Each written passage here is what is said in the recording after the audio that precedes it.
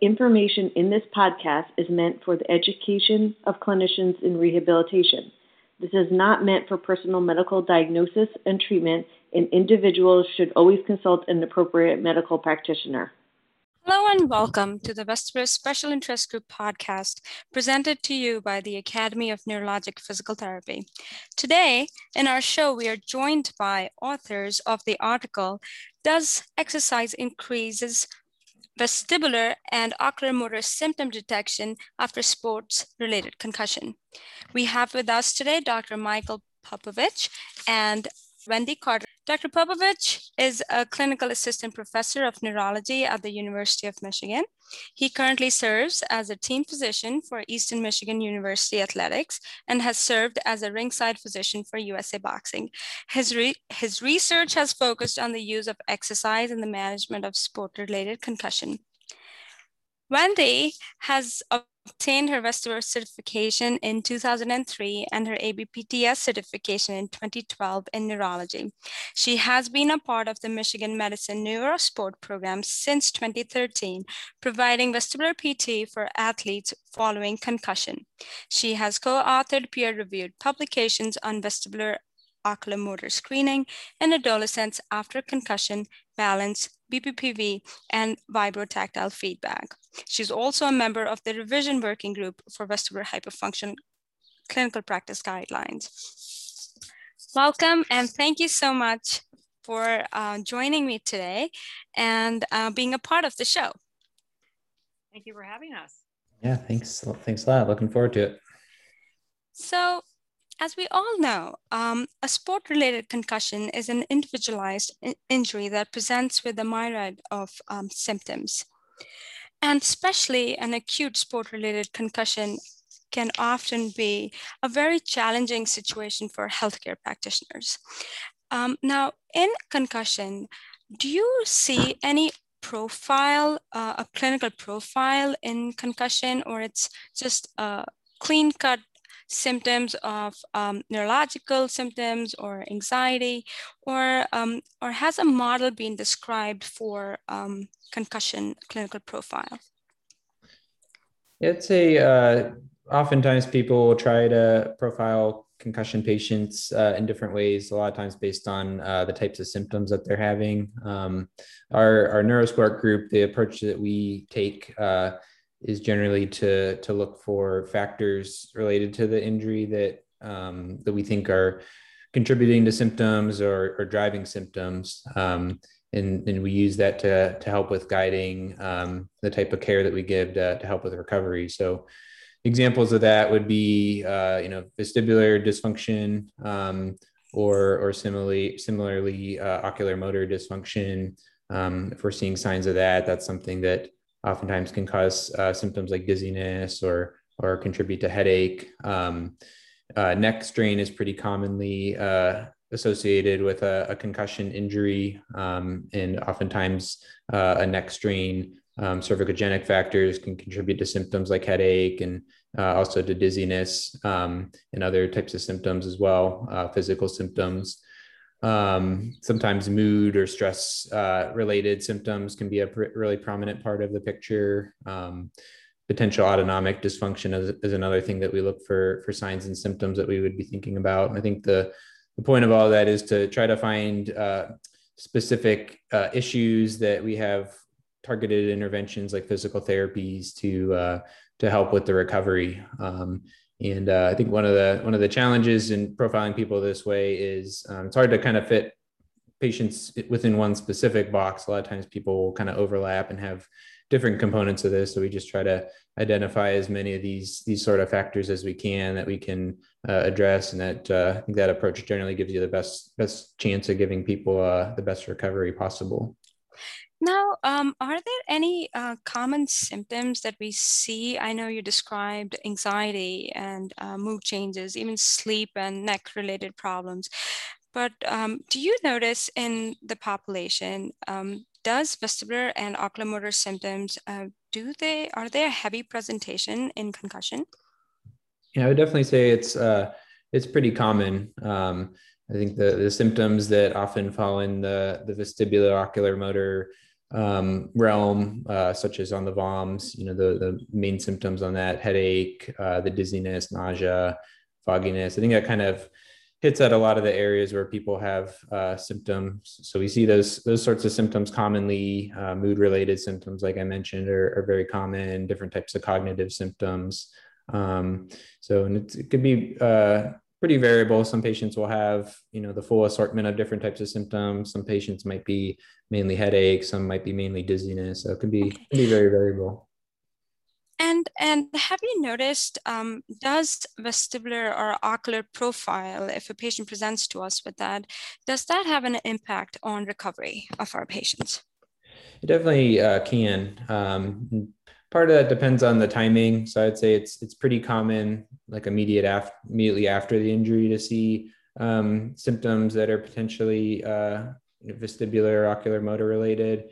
Where I think it can in particular impact the length of recovery is when that persists. So for a lot of people that might be present, right after the injury, but go away pretty quickly. But when we're seeing people in our clinic, within a week or two from the injury or longer after that, and we're seeing these types of issues that are persistent, I think that's in particular where it can play a part in a longer recovery, where it's not just not getting better on its own. Now, when you thought about writing up this study, what was the chief reason that you picked certain kind of assessments? Are there certain assessments that you usually pick and choose when you first see your patient in the clinic? So I think this study was really designed to demonstrate some things that we observed clinically. In particular, the role of using physical exertion, exercise as part of the assessment of concussed patients, and in particular using that to identify potential vestibular ocular motor related issues. And so I think recognizing that sometimes symptoms won't be present at rest. Sometimes they're only present with physical exertion. And with that, sometimes it's not just the act of exerting yourself that brings out the symptoms. Sometimes it's more the type of movement, different types of twisting, turning, rotational movement. Those are the things that sometimes can prominently bring out symptoms. So we always try to make sure that we observe patients doing all those different things, so we get the best sense of what could be different types of activities could be driving symptoms.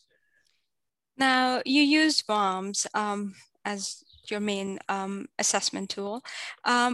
VOMS stands for Vestibular Ocular Motor Screening Assessment. What is VOMS? Wendy, would you just tell all our listeners, what is VOMS?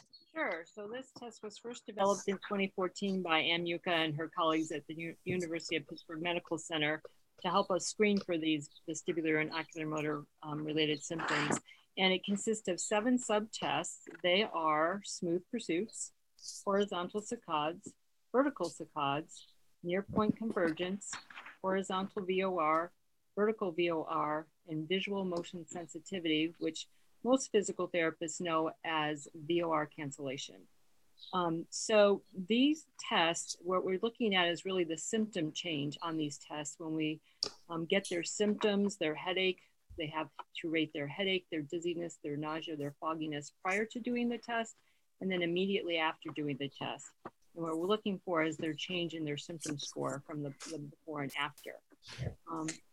As a physical therapist, I know I like to use this test as a nice screening when I see them from week to week in the clinic, just to get some sort of baseline idea of where they're, how they're doing. And then I also use this measure with other outcome measures to get the whole picture of the patient, right? And based on how they do on the VOMS and what they're really having trouble with, and what I know they're having trouble with as far as academics or sports related things, then I can use this to base my home exercise program. So I wanted to ask you, you said you use this in the clinic. Is VOMS also being used on field, or is it primarily a clinical assessment tool?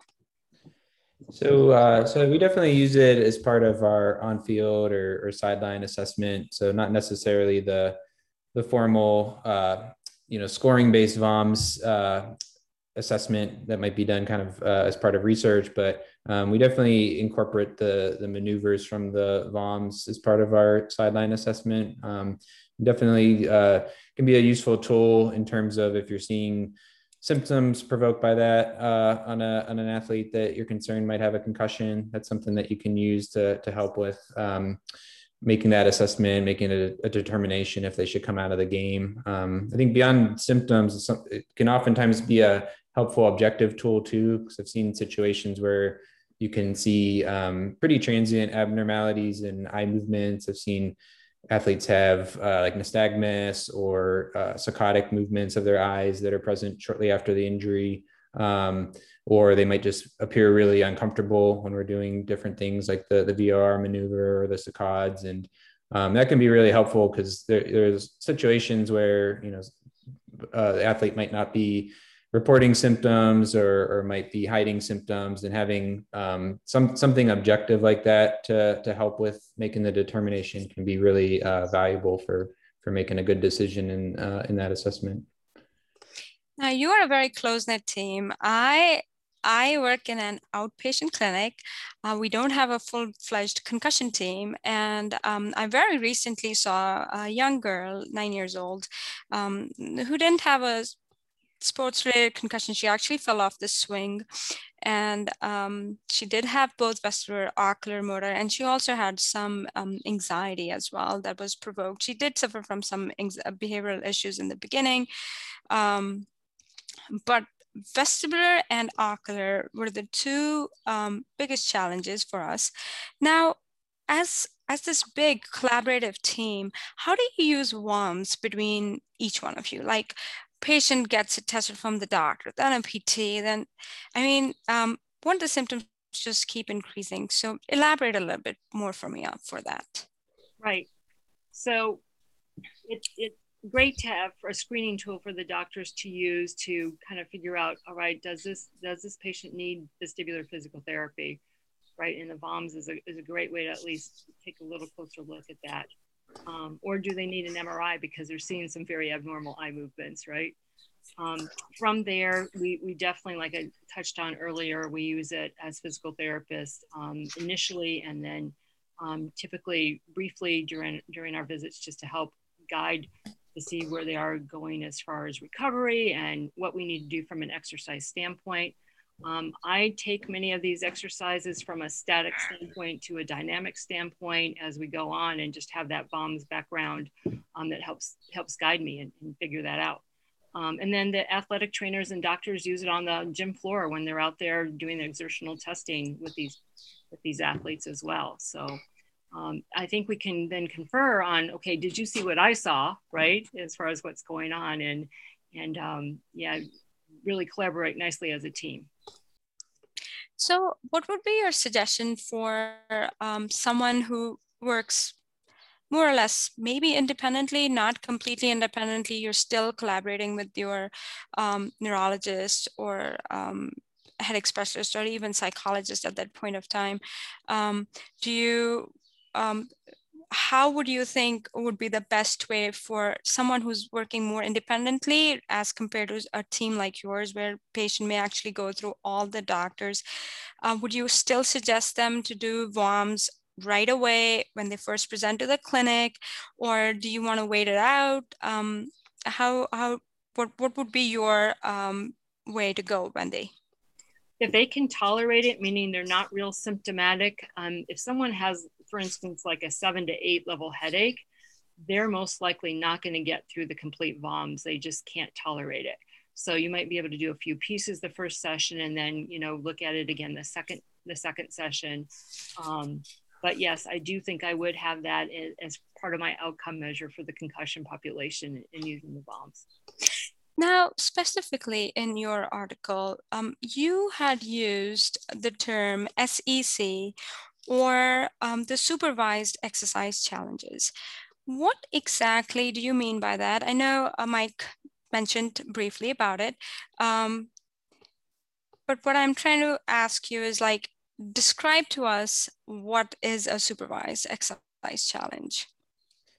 Yes, that's the term we've used for our in-clinic exercise assessments, exertional testing. So we've made this a pretty standard part of our patient care in our concussion clinic. So pretty much all of our concussed patients will do some form of a workout as part of their clinic visit and evaluation.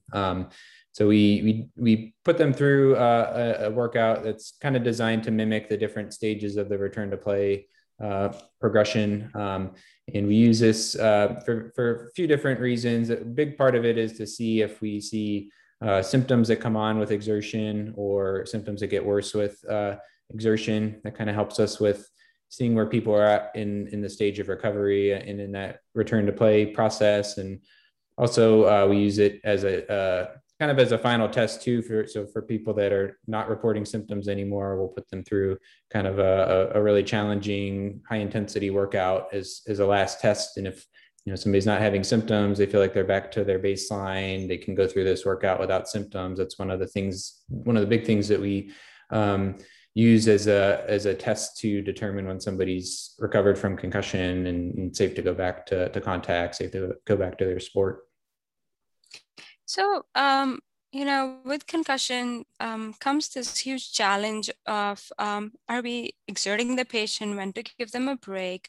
So here we are actually making the patient go through all the exertive movements. So when you think about using supervised exercise challenges for VOMs, like you mentioned, when the patient first comes to the clinic on field, you've assessed the patient, and then perhaps the patient comes to the clinic, let's suppose in a week's time, would you do these supervised exercise challenges right in the beginning? When you did this study, were all those patients going through that first, or was it first tested at rest? The VOMs was tested at rest. Yeah, usually the flow will be, we'll see the patient in the clinic first, and as part of that clinic assessment, we'll do a physical exam, or we'll generally do components of the VOMs as part of that at rest. And then we usually aim to have patients as soon as the first visit do some form of workout in our gym. Kind of depends a little bit in terms of, if they're having a lot of really prominent symptoms, we might kind of take it easy, or if they're just a day or so out from the injury. But generally speaking, we see people, around a week or so from the injury, and that's generally they're at an appropriate point where we can put them through some workouts. So we definitely tailor it to where they're at in their recovery, where they're at in the return to play process. But we'll at least start with a low level exertion, like a stationary bike at a slow pace, low resistance, some low forms of dynamic exercise, like these medicine ball challenges that we used in the study. And then we kind of tailor it from there based on symptom tolerance in terms of how we'll progress it from there. So in the study, you had used both aerobic components, and you had used the dynamic components where you had the medicine ball and you had used different directions to provoke the symptoms. Now, like you mentioned, is there a cutoff of symptom presentation? For example, if the headache is, let's suppose patient at rest is presenting with a headache of 5 out of 10, but the dizziness is like 7 out of 10. What qualifies a patient objectively to get a supervised exercise challenge or not get a supervised exercise challenge?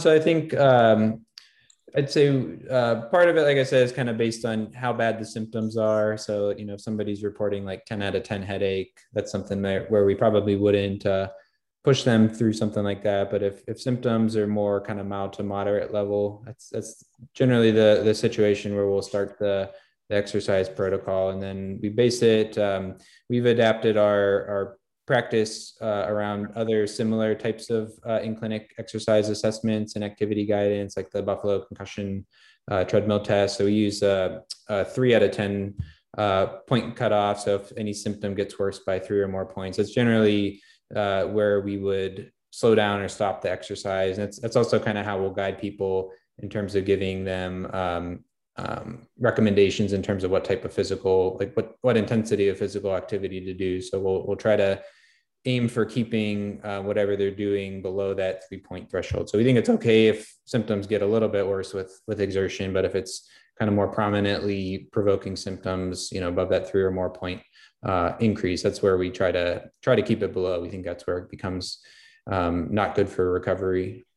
And that's the same thing for the vestibular exercises that are assigned to the patients. They have the same guidelines to use: 3 points or more, headache, dizziness, nausea, fogginess goes up. That's their cue to take a break from the exercise and then try it again later. Now, there were set of these exercises, and about how much time did patients have to kind of spend on them before you did your post SEC VOMs? So the exercise protocol for the stationary bike part, that was the first part of our exercise protocol. That was about 16 minutes long.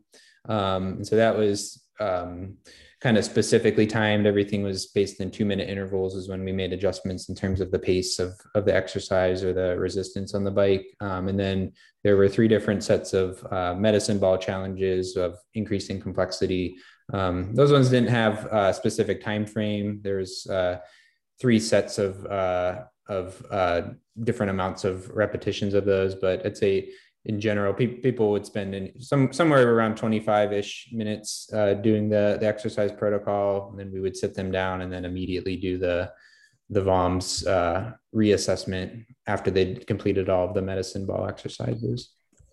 What was the biggest challenge you faced when these patients came in and you gave them all these exercises? I think in terms of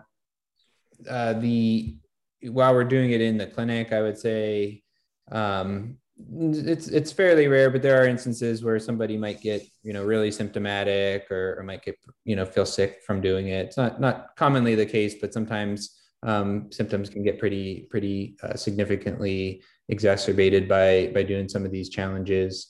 I think kind of another challenge outside of the clinic is kind of tracking what the patients do. I think we'll give them kind of recommendations on the amount of exercise to do kind of on a regular basis, but sometimes that can be hard to manage with all the other things the patients have going on, like school or work, and kind of getting the optimal amount of physical exercise or vestibular exercises on a regular basis. That can sometimes be a big challenge for patients. The other thing I wanted to ask you was whenever you had the challenge of patients feeling exerted, and the basic idea I'm trying to ask is, you were seeing all this in the clinic previously, even before you decided to do the study, right? And what made you guys think that let's do this as a part of the study? And there were certain exercises that provoked it more, like were aerobic more challenging or more dynamic more challenging? What made you decide, let us pick an aerobic component and let us pick a dynamic component and set them together?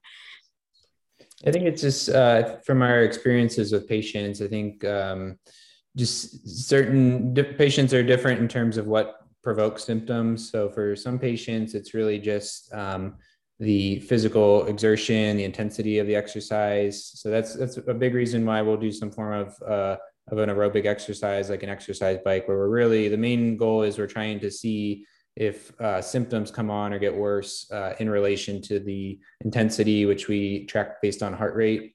And so stationary bike's oftentimes one that we'll pick as an initial exercise and what we use for the study, because it limits the movement of the patient. So it's really kind of isolating just the exertion based on heart rate. But for some patients, they can tolerate that sort of thing pretty well. But once you introduce different types of movement, that's where a lot of the symptoms can come in. So that's why we kind of make sure we do both types of those exercises, and we do it in that systematic way so that we can kind of isolate, is it more related to the amount of exertion, or is it more related to the movement, or is it a combination of both? And that can help with helping identify what the best sort of rehab approach would be in terms of exercise, or if something like vestibular therapy is something that we think would help. Yeah, and I think when you think about all sports, right, they all have that exertional component and that dynamic component. So we're trying to bring those two together and also separate them and see what goes on. Now, fatigue plays a huge role in concussion. Did you notice any fatigue associated with aerobic exercises or dynamic exercises? I know you didn't have balance as a component of your supervised exercise challenges, and balance activities do lead to fatigue, and there's studies that say that fatigue does impact patients. So what was your take between aerobic and dynamic exercises and fatigue and their impact on VOMs? I don't think we saw a lot of fatigue per se. What we see maybe is more as a stacking of symptoms on each other that can happen. So sometimes these patients do need some rest in between, the activities to let the symptoms come back to baseline, at least when they're doing it for rehabilitation. We very much encourage that we don't want these symptoms to get way out of control. So we usually break it up into small parts, let the symptoms go back to baseline, plus maybe even another 30 seconds to a minute, and then we go on to the next activity. I'm curious, how much time does VOMs take when a patient is at rest? So at rest, just doing it in the clinic is what? Yes. Mm-hmm. It can actually be done pretty quickly, especially if they're not symptomatic. The ones that get real symptomatic and you have to give them that extra break time, then it will take longer. Otherwise, Mike, I don't know what you think, but I think we can get it done in 5 minutes or less. Yeah, I think definitely just a few minutes, I think is pretty much all you need to run through it, really. I especially wanted to ask that because sometimes patients are so provoked and sometimes so hard to get them down to their baseline values when they first started. So I wanted to ask if that actually played a role in your case when you did the supervised exercise challenges and you did the VOMs and their symptoms worsened, which we're going to discuss more about. That's what your study talks about. Did you have to wait longer, give them really long rest breaks so that they feel better? Or do you just you had the 3-point cutoff and they come back to 3 points less and then let's just go on and move on to the next component of VOMs? Yeah, so if we did have a more significant symptom exacerbation, generally we would, it would depend on the situation with the patient, but let's say they did the exercise bike and their headache got higher than our 3-point cutoff. Usually we would have them stop. They might take kind of a brief break, but we try to move on to the next part, but we would generally wait till the symptom kind of calms down, at least gets back below that 3-point cutoff before we start again. Yeah. Okay. So the next question is, what did you see with patients going through these exertions, the exercise challenges? What was the outcome when they did VOMs? Did the symptoms go through the roof, or there were a certain set of people where the symptoms got through the roof? And were there certain exercises that you felt like, aerobic really exert people more? I know Mike said that sometimes some get exerted more with one component, some get exerted with the other.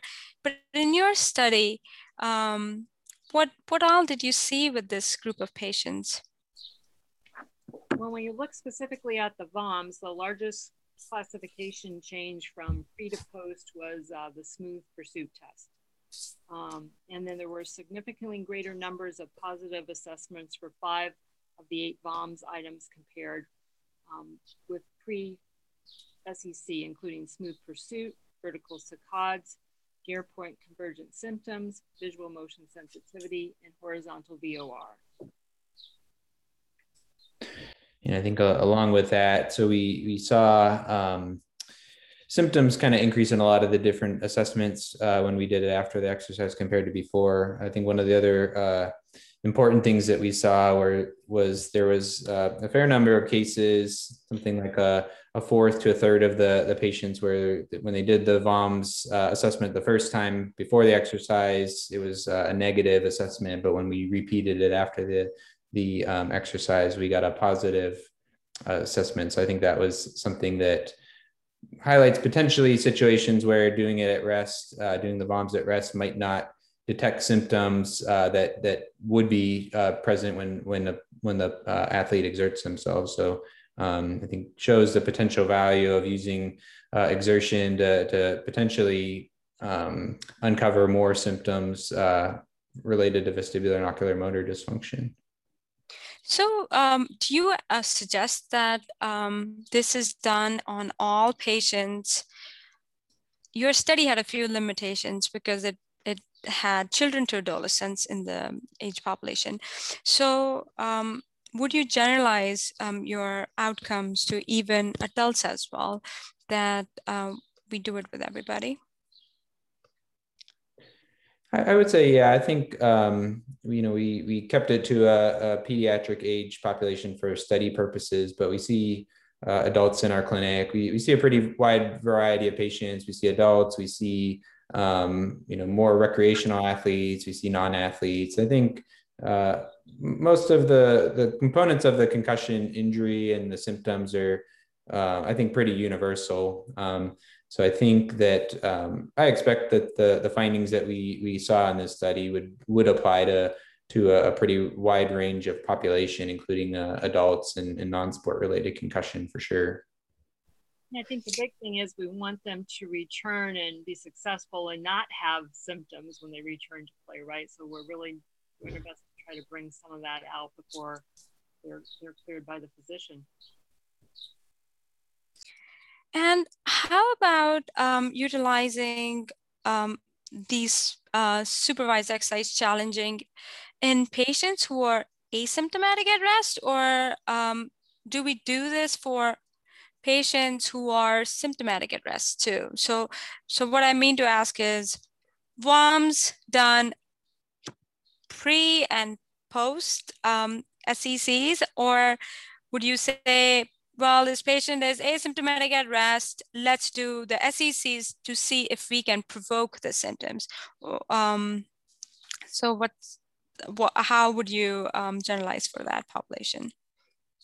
Yeah, I think there's value either way. So if somebody's not having symptoms at rest, I think the exertion is really helpful because it's pretty common where, through the course of recovery after a concussion, people will get to the point where they do well at rest, but when you exert yourself, whether it's physically or mentally, that's where symptoms will come out. So it's really important to know how somebody's doing with forms of exertion before you make a determination if they're recovered or not. And then, even if somebody's already, if somebody's having symptoms at rest, we have a sense that they're not recovered. We might be able to have a sense that they have, signs that are suggestive of vestibular dysfunction, but we still find value in doing the exertional testing because that can show us the degree of exercise that somebody can tolerate. So that's where those 3-point cutoffs, for instance, come into play. So if somebody, let's say, tolerates exercise up to 150 beats per minute on their heart rate, but anything higher than that, their symptoms get too high for our scale. That's helps us because we can give guidance on, exercise at, this certain heart rate. We think that'll help you get better faster. Or if we're really seeing a lot of vestibular symptoms with the exercise, that's a patient where we'll really try to stress the vestibular rehab part of it to help with their recovery. So along with the symptom change that was noticed with VOMs, other than heart rate evaluation, any other vitals that were assessed as well? So the heart rates are typical that we'll record during the exercise. We'll have our patients wear a heart rate monitor around the chest so we can continuously track that. So we do other vitals, before the exercise, we'll check blood pressure as well and heart rate as well. And then we do the other thing that we track in our clinic. We didn't necessarily, I think, report this in the study, but we'll also get a rating of perceived exertion from the patients. We can kind of use that as another marker for intensity of exercise and another way to help guide people in terms of how much, how they should kind of guide their activity on their own at home. Now, the other question I have is, we are specifically speaking about sport-related concussion, but concussions can happen to older people, younger children, without relation to sports. So are these results that you saw in your study, would you generalize that to a population which is not related to sports? I think so. I think I would expect that it would be the case. I think it's a pretty universal component of concussion that exertion or movement can influence symptom provocation. I think that's something that's seen across the board. I think like Wendy kind of said, alluded to earlier, I think where it comes in play with athletes is, you know, we're specifically trying to get somebody back to a sport, and part of that is you know, doing different types of physical activity as part of their sport. And you need to kind of clear through the steps of a return to play protocol. For somebody in, you know, non-athlete, that's a situation where they may not necessarily be trying to get back to something like a sport where there's physical activity involved, but the same types of issues in relation to movement or exertion can still definitely cause symptoms and contribute to symptoms. So I think identifying that's still really valuable in terms of helping them rehab as well. Now, Wendy, you know that some of these components of direction, preference, bending over, diagonal movements, we often use that as a treatment intervention for rehabilitation. Now, did you use these supervised exercise challenges as a part of your treatment intervention as well, or they were left primarily for just assessment? Yes, sometimes I do, sometimes I don't. It depends on who the patient is and what they need to get back to. But I definitely include a lot of different planes of movement in my treatments. I often progress to adding that, you know, hard balance challenge while they're moving. And we really start, you know, at the minimal level and really add a lot of dynamic components to it as we go along, and the patient is able to tolerate it. And how about VOMs having any MCIDs or any clinically significant value for patients, that if any cutoff points that we have for VOMs available at this time? Not to my knowledge. I think the only thing that they found so far was with just near point convergence, the actual movement itself, that the MDC, so minimal detectable change with 95% confidence, is 4 centimeters. And how do you foresee the future? Like, what all do you think will be incorporated in the future, and any future studies that you would like to see being done, or something that's coming up in UMich at this time that you guys are planning out?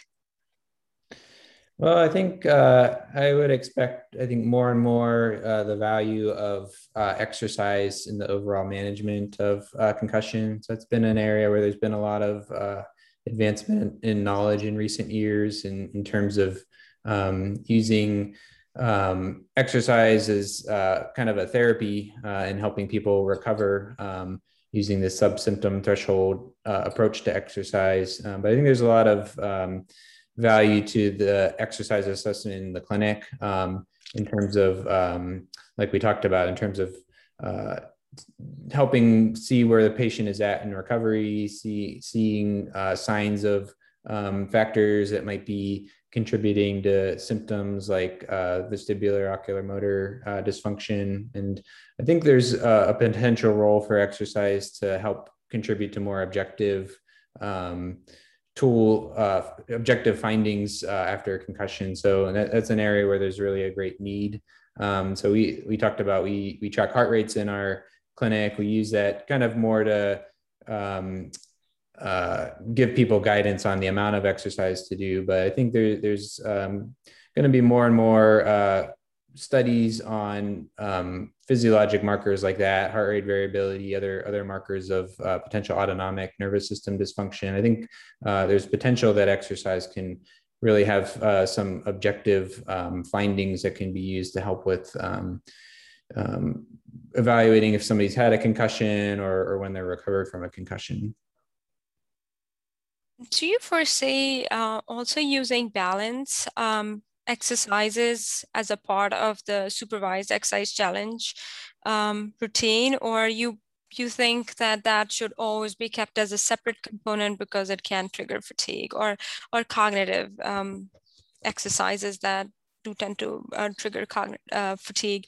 Do you think they'll be kept separate from an aerobic and a dynamic component, or do you think in near future we may have combination of like balance, aerobic, and dynamic components creating a bigger impact on VOMs? And I don't know if it's even more sensitive than just an aerobic or a dynamic component. What's your take on that? Do you want to talk? Because when you do that, you do a lot of balance assessments as part of the vestibular. We do it in treatment for sure. Maybe it hasn't been necessarily done in this research study, but yes, we definitely combine the cognitive, the balance, the dynamic movements, the conditioning all together in our treatments. And what do you usually see, Wendy, as compared to just doing just the vestibular exercises versus combining balance vestibular? And do you do that on the same day, or do you want to do that on separate days? And how do you take care of that? And how does it impact VOMs for you if you do check the VOMs also? Right. So I typically don't check the VOMs at the end of the session. I just go at the beginning, and I use their symptoms during the session as my guideline for progression. But yeah, I love throwing all those things at the patient at once, so to speak, just to see, especially when they're higher functioning, right? They need to be able to think on their feet. They need to be able to balance. They need to be able to move their eyes quickly, move their head quickly. So yeah, it gets to be a lot of fun working with this population. This was absolutely excellent. Thank you so much for sharing the insight about your article. This article will be available in JNPT in July, and I think everybody is going to have fun reading this article. It's a great impact for both PTs and clinicians and other healthcare providers who will see these changes. In my personal practice, I have noticed that a very close collaboration with vision therapists, even psychologists, because especially with children, they're not able to explain things so well. This close collaboration between physicians we always get a chat with, but sometimes the vision therapist or the optometrists who are dealing with patients with specifically accommodation, convergence inefficiency issues, they like to know what we really do and how much we are impacting. And I think this is absolutely brilliant.